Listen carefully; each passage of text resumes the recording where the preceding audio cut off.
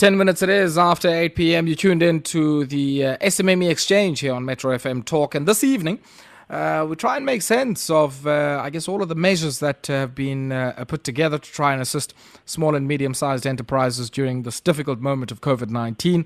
It might be the 200 billion rand loan guarantee scheme, which has been paid out through the banks, right through to some of the large commitments by billionaires and philanthropic organizations to the space. But my next guest says that small businesses are going to need something short of a miracle if they are to survive and keep and retain thousands of jobs. And he's one of the special advisors also to the Sukuma Relief Fund. And he says Sukuma suggests a more permanent rescue mission to help small businesses in crisis.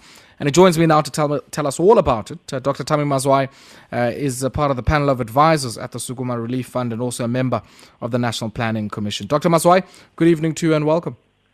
Good evening, Ayabonga, and obviously good evening to your listeners. Doc, let's maybe start off here. I mean, I'm quite interested, I guess, before we even get to, some of the suggestions that Sukuma is making here.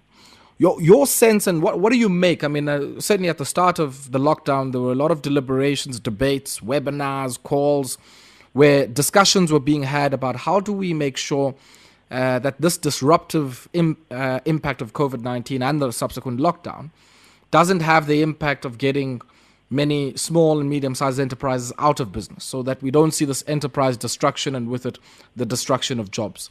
When you look back now, we're in the end of September, nearing towards October. What are some of your reflections of how well we've done in making sure that we're able at least to keep some of those enterprises operating, albeit of course at lower capacity? And maybe where have we failed and where have we probably not done as much as we could to ensure that all of the enterprise destruction that has happened could have been avoided? Well, thanks very much. I think that South Africa has tried to deal with the situation, but South Africa is really being held back by the structure of the economy that it inherited several years ago.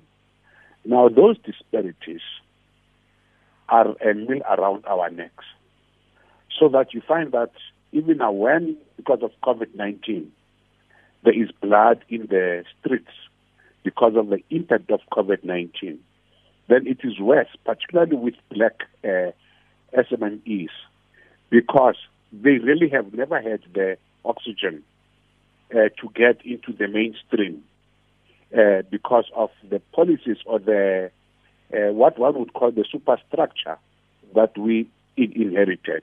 We assumed that when we got democracy and the economy was opened up, we assumed that black SMMEs would immediately be able to run as fast as the white SMMEs, so that we did not put into place structures that would perhaps catapult black SMMEs into the mainstream.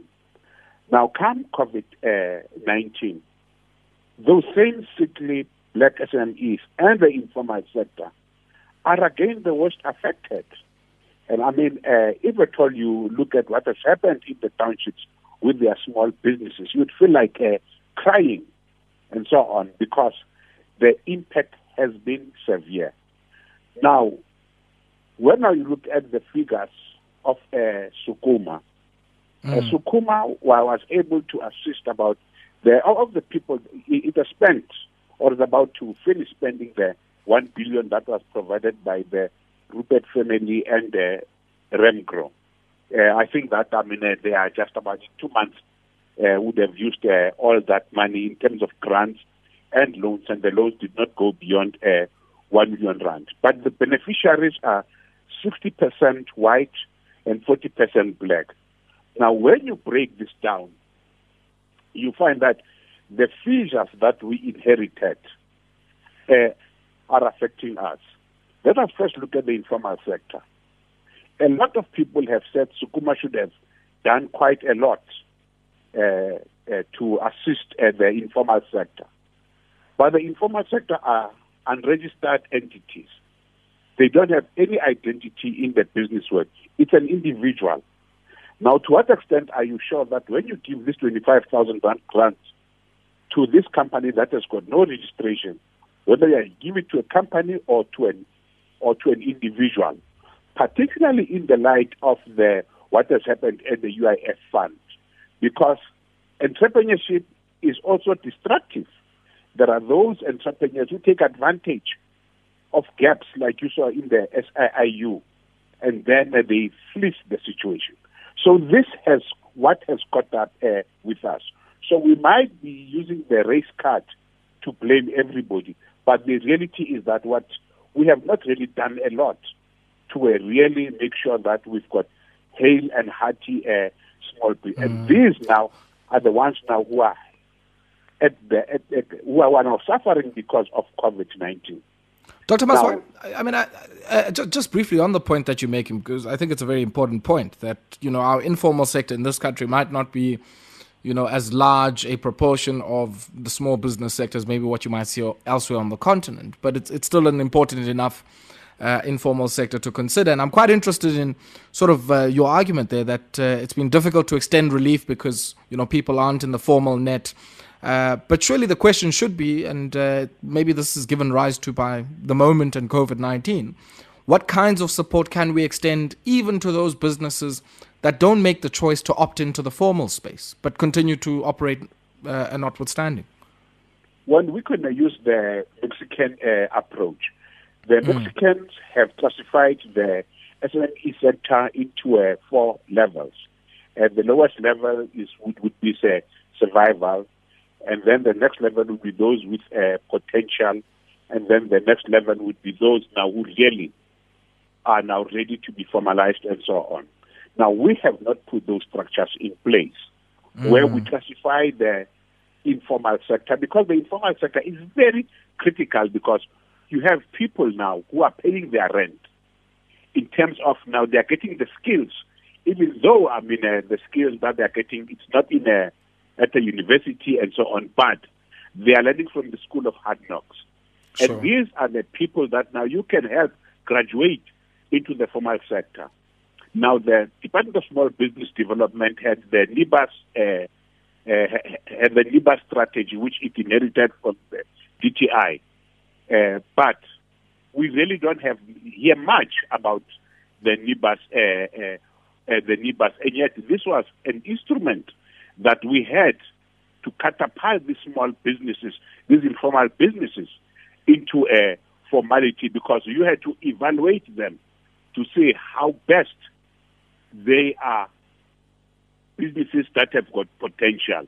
And that is what we should be doing in our country, going to the informal sector and saying who has got potential. Do not just go about giving everybody who says his informal assistance, because you're going to waste money.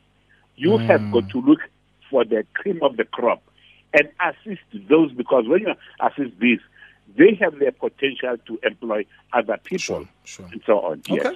Dr. Mazwai, I want us to pause here for a second. We're going to take a quick spot break. But when we come back, I'll take a look at some of the tweets that have started to come through, and also, I guess, some questions being posed around the role of foreign migrants in rural and township economies in the context of our discussion on small and medium-sized enterprises. We'll also take a look at government procurement and the payment of invoices to small businesses, and how I guess that has been dealt with during this moment, if at all. And we'll continue with all of that in our SMME exchange after this. It's 21 minutes after 8 p.m. and we are in our SMME exchange here on Metro FM Talk. And this evening, I'm in conversation with Dr. Thami Mazwai, is a member of the National Planning Commission and also part of the panel of advisors to the Sukuma Relief Fund. And we take a look at some of the tweets that have been coming through. Tungwa Tato on Twitter saying, "We won't find sustainability for as long as private and public sector delays payments to SMMEs in the economy." And the clothing collection here, Afro Colin on Twitter, saying, do these funds and some of this funding exist for real, or is it just a myth? And I guess, Dr. Mazwai, for many people who try and who apply and often don't even get the luxury of a rejection letter, it might seem like all of these pots of money and all these funds are a myth that we just talk about, and certainly doesn't get to where it's needed the most. And I guess the point that Mtung was also raising there around the delayed payments of invoices to small and medium-sized enterprises, which is a challenge that even predates COVID-19. Well, let's first deal with the first item there. Let us first deal with the first item, let's deal with the delayed payments. I don't believe that the government really has been serious on this issue. I really don't think it has been serious. We have had this as a policy that government departments must do this. But when there is no consequence management, nothing is going to happen. And instead, the question of delayed payments to small businesses, particularly to small, and then just in general black businesses, has also got a tinge of corruption in it. And I'll tell you what happened to me, and it's happening all over the country. Some time ago, because I run a small business, I provided a service, and that particular entity, government department, was not paying. It was refusing, and so on, until I got a telephone call from somebody who was working there, and he says, "Man, we're sorry, we're delaying you this thing, but no, we're not going to make sure that you get paid within the next 7 days." So I heaved a sigh of relief. But then the next sentence said it all. But, there are other people who are also waiting.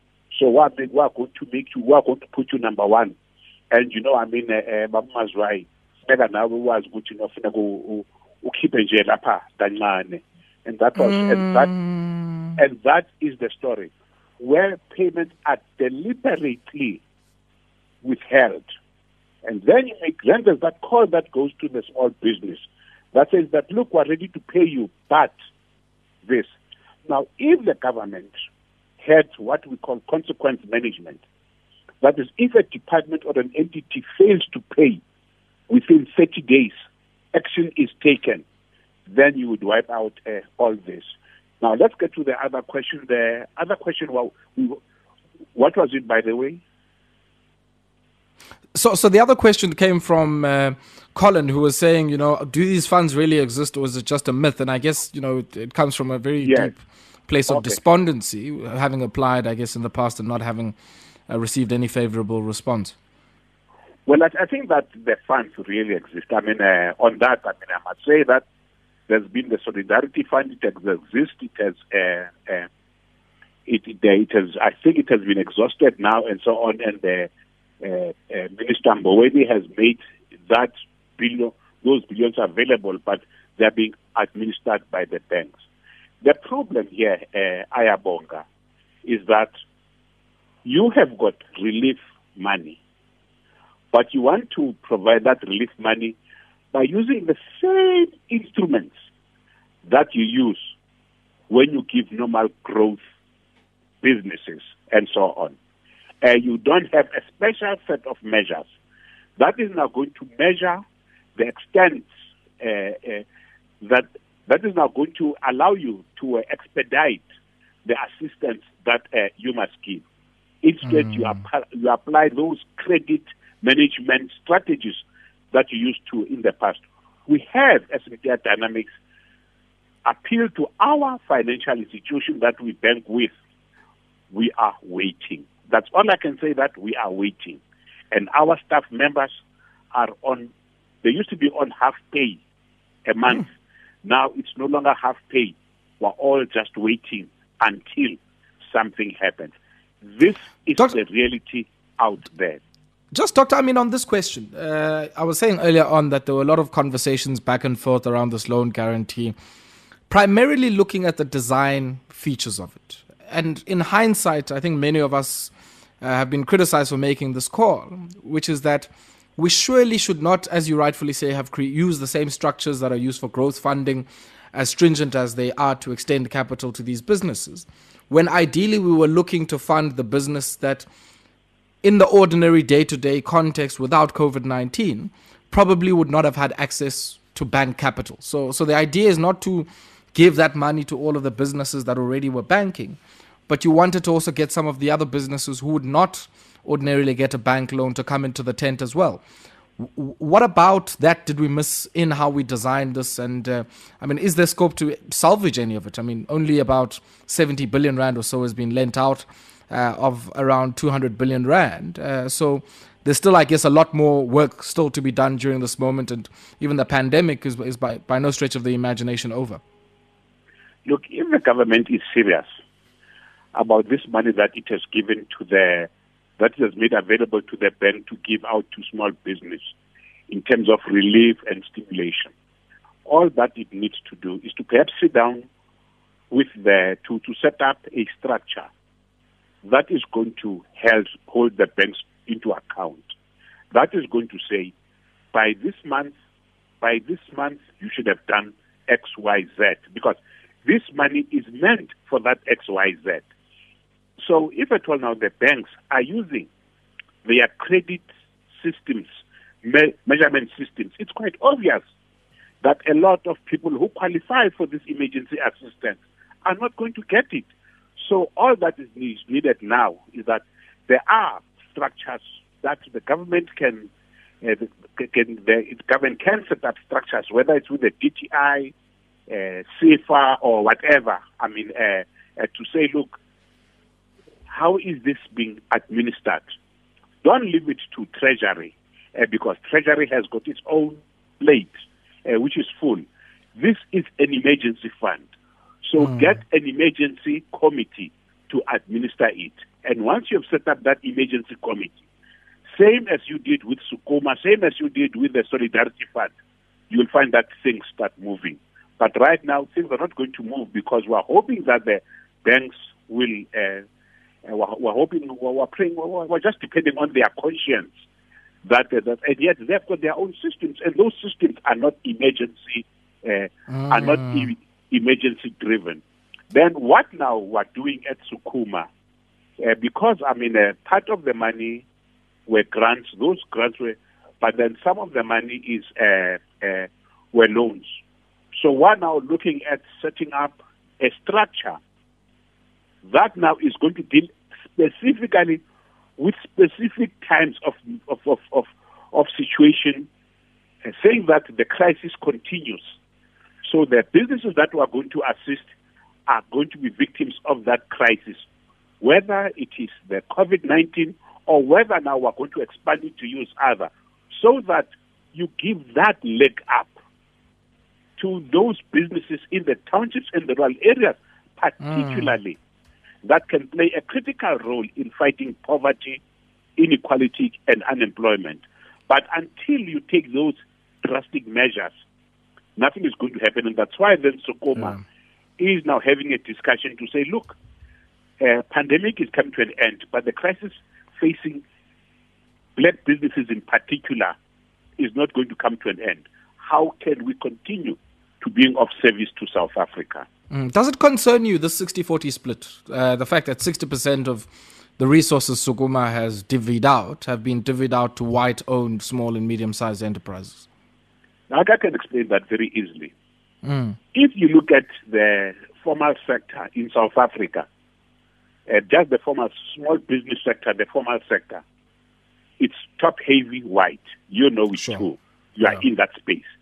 Now, when people apply for loans, why should that not reflect itself in terms of why should that not reflect itself? Why should we have a different outcome? I always thought, if it So that being said, the small business sector is 80% white. When you give emergency assistance, you are going to get that ratio in whatever language you call it. That ratio is going to reproduce itself. Then you're going to the informal sector. The informal sector, I've told you what the problem is, and it's like in the UIF, is that so-and-so says to you, I run a small business. And then you say, prove to me that you run a small business. And that is the problem, because the informal sector, they don't have the structures or the ability to prove that they are doing this now. Must you now really take money and give to people when you know, when you've got doubts? Because when you are giving this money, it is not shame money. It is money for people to get on their feet, small businesses in other words, and get on with the major role of growing our economy.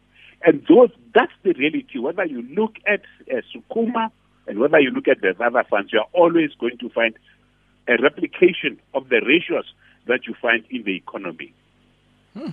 Last question, and I guess it's inspired somewhat by the tweet here from Nceba Lamani on Twitter, who is saying, Dr. Mazwai, do you think there's political will to support SMMEs? And I guess you've covered some of that. And what's your view on the collapse of the township economy and the role of foreign migrants in the township economy? And I guess what implications has the current moment had for their role in relation, I guess, to the role of South Africans in the same township economy? Let us talk on what are called, on what we see as the foreigners. What you have globally is what is known as immigrant entrepreneurship. Now, the immigrant entrepreneurs, because they are not going to enjoy the support of that government, of the government of that country that they are in, they create their own structures, and these structures, unfortunately, are very strong. They've got their own banking systems, they've got their own procuring systems, and so on. And the locals have got to better that. Now, we have not, as South Africa, tried to assist the locals, to really stand their own against these people. We have heard this whole thing of action, love thy neighbor. We're talking business here. You cannot expect a South African informal dealer who is suffering because that guy is operating better than he is to still love his neighbor. It's not going to happen. We're in business here and so on. What the government has got to do is to put in systems. Some provinces are already doing it. Is to put systems in place that are going to empower the locals to beat the immigrant entrepreneurs or to perform at acceptable levels. And that's what we have been preaching, and I'm hoping that this is going to accelerate. And I think that there's no other way, because when you go to New York, you are going to find immigrant entrepreneurs, and they are just as strong. But the Americans have got a way of beating them. In Tanzania, what happened? I mean, they were there in Tanzania, the Somalis. So what the Tanzanian guys did in Dar es Salaam, they got together, they said, we know the buyers better than these people. So this is what we are going to do. They came with their own strategy, and in no time the Somalis said they are back to the wall. Have we done the same in South Africa? We have not. Dr. Mazwai, always a pleasure catching up with you. Masishi Apo and Bulela Akulu for taking time out to speak to us this evening. No, thanks very much, Ayabonga. It's always a pleasure really to talk to you, and I wish you well in the space, because you are a fellow small business. Good luck. Indeed. Thank you very much, Dr.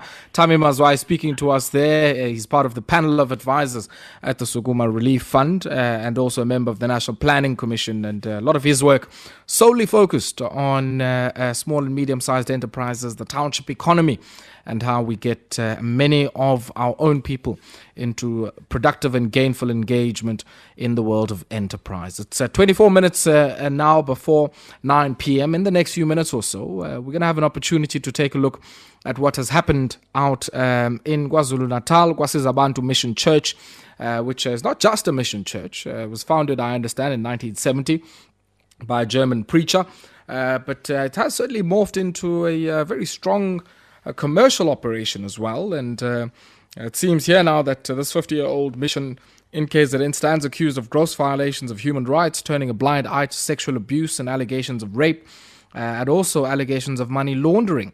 And after about 7 months or so of investigations, we are going to be checking in with a journalist from News 24, Dr Thami Mazwai, to talk about all of the moving parts in this particular story, which, as I said earlier on, has the makings of a fascinating and a thrilling movie script.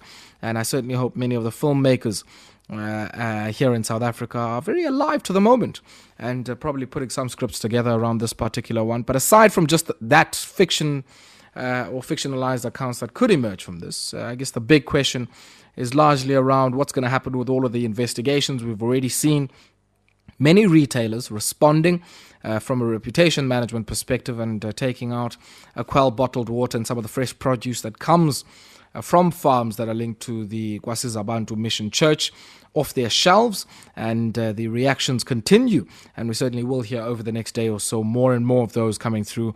We understand Pick n Pay is currently in conversation with as one of the entities under the Kwasiza Bantu umbrella, and we'll continue and check out that particular story with Dr Thami Mazwai after this. But before we do that, we'll have a chance to take a look at some of the discussions around the political futures of Khusela Diko, Bandila Masuku and Loyiso Masuku.